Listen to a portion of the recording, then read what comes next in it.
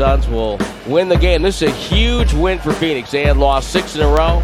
Come out of Chase Center with a win. I don't know if it's the worst loss of the year for the Warriors, but it's right there with any of the losses they have had this year where they've been disappointed.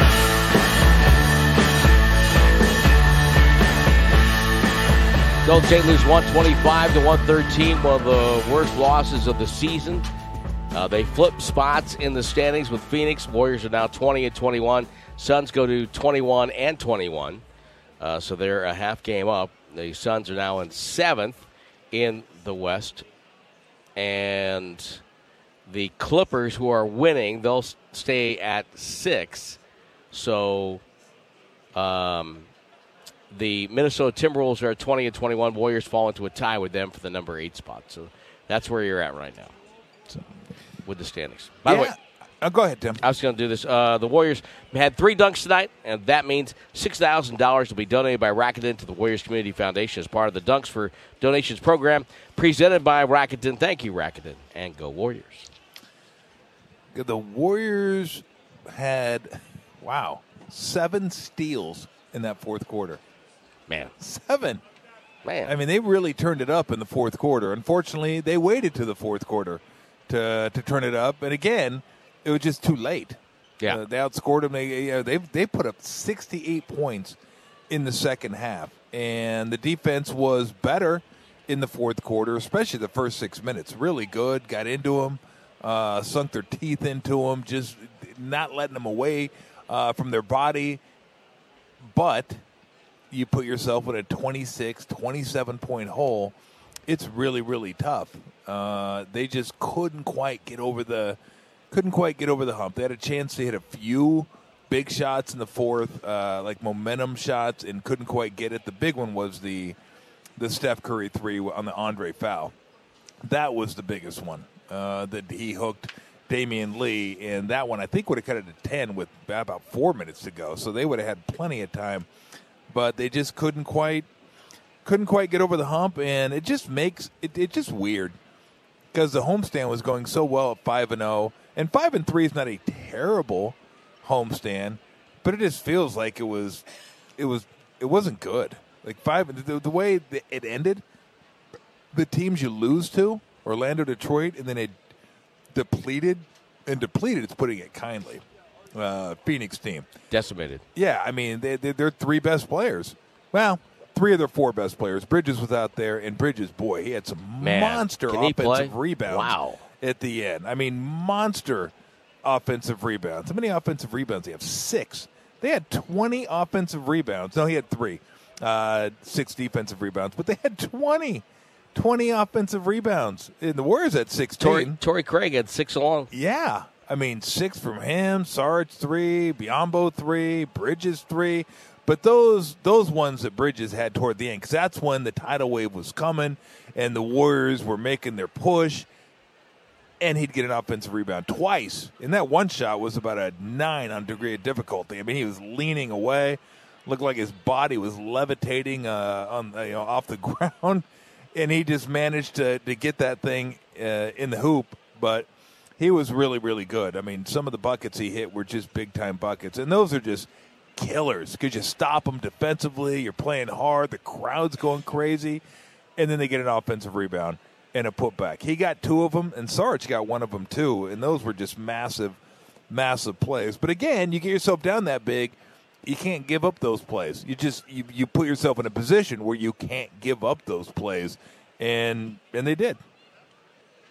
You know, we're at the halfway point of the season now. We're halfway through. And I just can't help but think that you look back at the first half of the season and, you know, it's like, you know, paradise lost. It's opportunity lost. You know, the Warriors just, you know, did not, you know, take care of business against a lot of teams. And what you fear, at least what I fear at this point, is that they're going to put themselves in a position where the hill in the postseason may be too big to climb, not necessarily in terms of talent, but how many, you know, this team has won 3 road games. They haven't won a road game where they shot less than 50%. So they're not winning grimy games on the road. they have to develop that because it looks like right now that they may have to go on the road and not win one game on the road. They're going to have to win 2 games on the road to win a series, and that's difficult to do against talented teams. And so, long way to go. Long way to go. It's only January, but I think their concern would be the right word. What do you think number of wins it's going to take to get home court, top 4 seed? What would the 4 seed have? Wow, 47.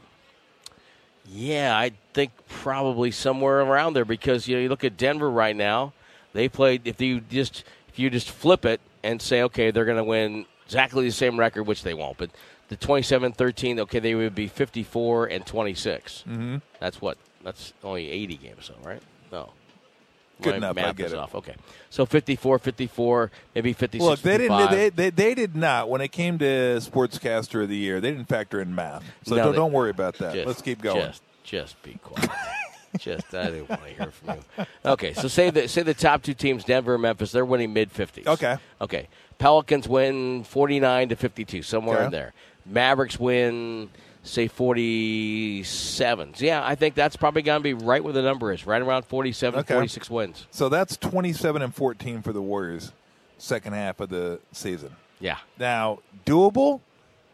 Yes, but I would say this, and tell me if you agree with me. It's doable based on what we know of this team over the last number of years and based on their pedigree and who they are. It's certainly not based on what we've seen this year. And what we've seen this year, if somebody knew nothing about the Warriors and just flew in and knew basketball, but let's say they were in the Congo hanging out with the gorillas, which I'd love to do. That'd be awesome to stay there for like a year. Just like leave Earth, and not leave Earth, but leave mankind. Just go hang out. I would love to do something like that. Anyway, I'm getting lost. You're lost, and you're dragging me down into the volcano with you.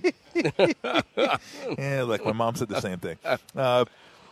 And you watch basketball, you wouldn't say this team could win 27 games second half of the season. No. Not the way they're playing. No. So it's, again, this game I thought was understandable that they would look a little clunky because Steph's coming back. Wiggins just got back. But not clunky to the tune that you were down 27 to a team without Paul, without Booker, without Ayton. I mean, no. No, I would have never. That wasn't even a scenario I considered. And yet here they are, down 27, and couldn't quite get it done. So we'll see what they can figure out on the road because they've really, really struggled on the road. And they got a 5-game set coming up, 5-game stretch. And it's not a – let's put it this way. There's some winnable games there. They have some – there's some teams on the stretch that are winnable. Spurs, winnable. Bulls, winnable. Wizards, winnable. Then they go Celtics. That'll be tough. And Cavs will be tough. Those at the end of the trip. Those are going to be tough. But the way they're playing on the road right now, there's not one team I could look at and go, oh, yeah, they should win that game. I mean, they got to prove that again, that they can go out on the road and win those type of games. So, and the problem I see is that they could be ready for Boston. And because their antenna will be up, they'll be focused. They'll be they know the kind of team they're playing in Boston, and they can play their best game of the road trip and still lose. Yeah, in Boston. Yeah, and that's the problem that you have there. And the problem is the other 3 games, they might not have their antenna up, right, and get beat by a team that if they did have their antenna up, they could beat. But again, we said it earlier on. At some point, you are what your record says you are, and they're under 500. At the midway point of the season. Are there reasons? Yeah, everyone has them, why they are where they are. But they got to figure some stuff out. First off, they got to figure out who they're going to be defensively. Because there's no way. All due respect to these guys on the Suns. I mean, they're pros, and they belong in the league, and all that. Give them credit for the win. If the Warriors were locked in defensively, there's no way that team scores 125. It just isn't. Not a chance. In their last 10 games, the Suns have scored 125 twice, and that was before Paul and Ayton and those guys got out. So yeah, over the last 8 games, they're barely averaging 100, if they are. Yeah. And so that just, again, that was a lack. that was the one really disappointing thing about this game. It's just a lack of attention to detail early on in a game where you're coming off those losses to Detroit and Orlando, and it's the last game of the homestand, your longest homestand of the year, and you want to finish it up on the right foot because, boy, you win this one, 6-2 seems pretty good. Like, hey, that's a hell of a homestand. No, we lost to two teams we shouldn't have, but you know what? 6-2 is 6-2. Let's carry that momentum over to the road, and let's have a winning road trip. Well, now you have a winning homestand, but it's 5-3, and you lost to three teams that you're better than, that you should have beaten, and you didn't, and you have a bad taste in your mouth heading out on the road. So it just the whole thing's completely different because of this game. And I'm not saying you look at it and go, oh, would have forgot about Detroit or Orlando. I still think they should have won those games too. But it's the end of the homestand, and you win that game. So it just you have a whole different perspective because it just seems like failure is probably too strong because they did have a winning homestand. But it's a major disappointment. For a homestand that was a winning homestand, it's a major disappointment, and that's not an overstatement. What's funny is they developed this grimy identity on this homestand where they won a lot of tough games, and then it all just went away. Just as soon as you had it, you thought, oh, okay, they're developing their identity. Here it is, and bang, it's gone. It's just got to get it back. Got to get it back. Where'd it go? I don't know. It disappeared. Is it in San Antonio? It went up. It went up in the air. Hopefully, it's in San Antonio. But last time the Warriors lost 3 straight at home was last March, with a loss to the Celtics, the Spurs, and Suns in that order. So there you go. I want to know the last time they lost 3 in a row at home to teams that were under 500. Because the Suns were under 500 when they came in here to play this game. Well, my guess is that I probably saw it. It could have been the pandemic year.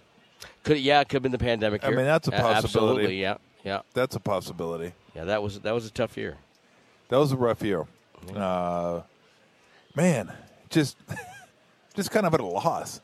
Just like shaking my head, because again, I did not see this coming. Did not see this coming at all. Orlando, Detroit, you can make a case, especially with Clay missing the game against Detroit and Steph missing both those games and Wiggins coming back for the second game. And, okay, you probably should beat those teams, but give those teams credit. They play hard and they got after it. But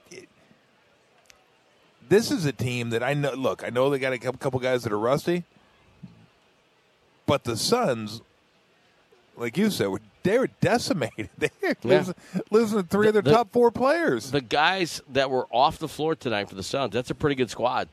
That's a 45-50 win team. Well, you didn't. I didn't even mention. You mentioned it, but I didn't mention Cam Payne. I didn't mention Cam Johnson. Shamit. Yeah, exactly. I mean, you got a good 6-man squad there. Absolutely. You can go play. You can go play. Sign a couple of backup bigs and another point guard, and you're good. It just goes to show you when you let guys who are in the NBA feel comfortable and feel good about themselves, then it becomes, by any measure, tougher the rest of the game. Yep. Because they've got themselves into a comfort zone. And that's what happened. It wasn't until the fourth quarter they took them out of that comfort zone. But by then, it was too late.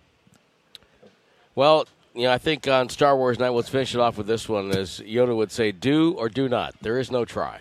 So there you go. Very nice. There you go. I like that one. That one.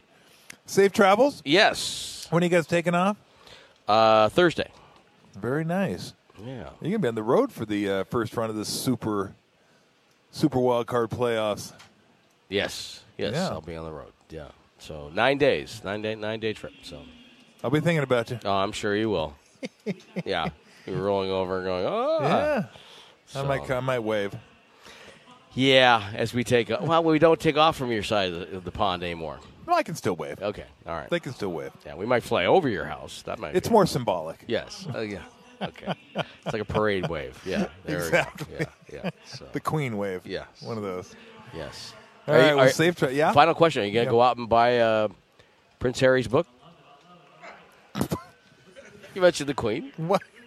Wait, what? Good night, Tom. What? I think you might have been serious. I was for a second. I realized you have no idea what I'm talking about. No, I know who he is. I'm not that dense. He wrote. But am I buying the book? He wrote a tell-all book. Yeah, I know. He just got No. I could Called Spare. Yeah. I could care less. Yeah. So, Apparently, no. he wanted to get out of the spotlight, so he has a Netflix special and a book. Yes. Are you going to get the book? No. But there are other people in my house that will get the book. That's funny though. That's going to make me laugh all the way home. See you, Tim. All right. See you.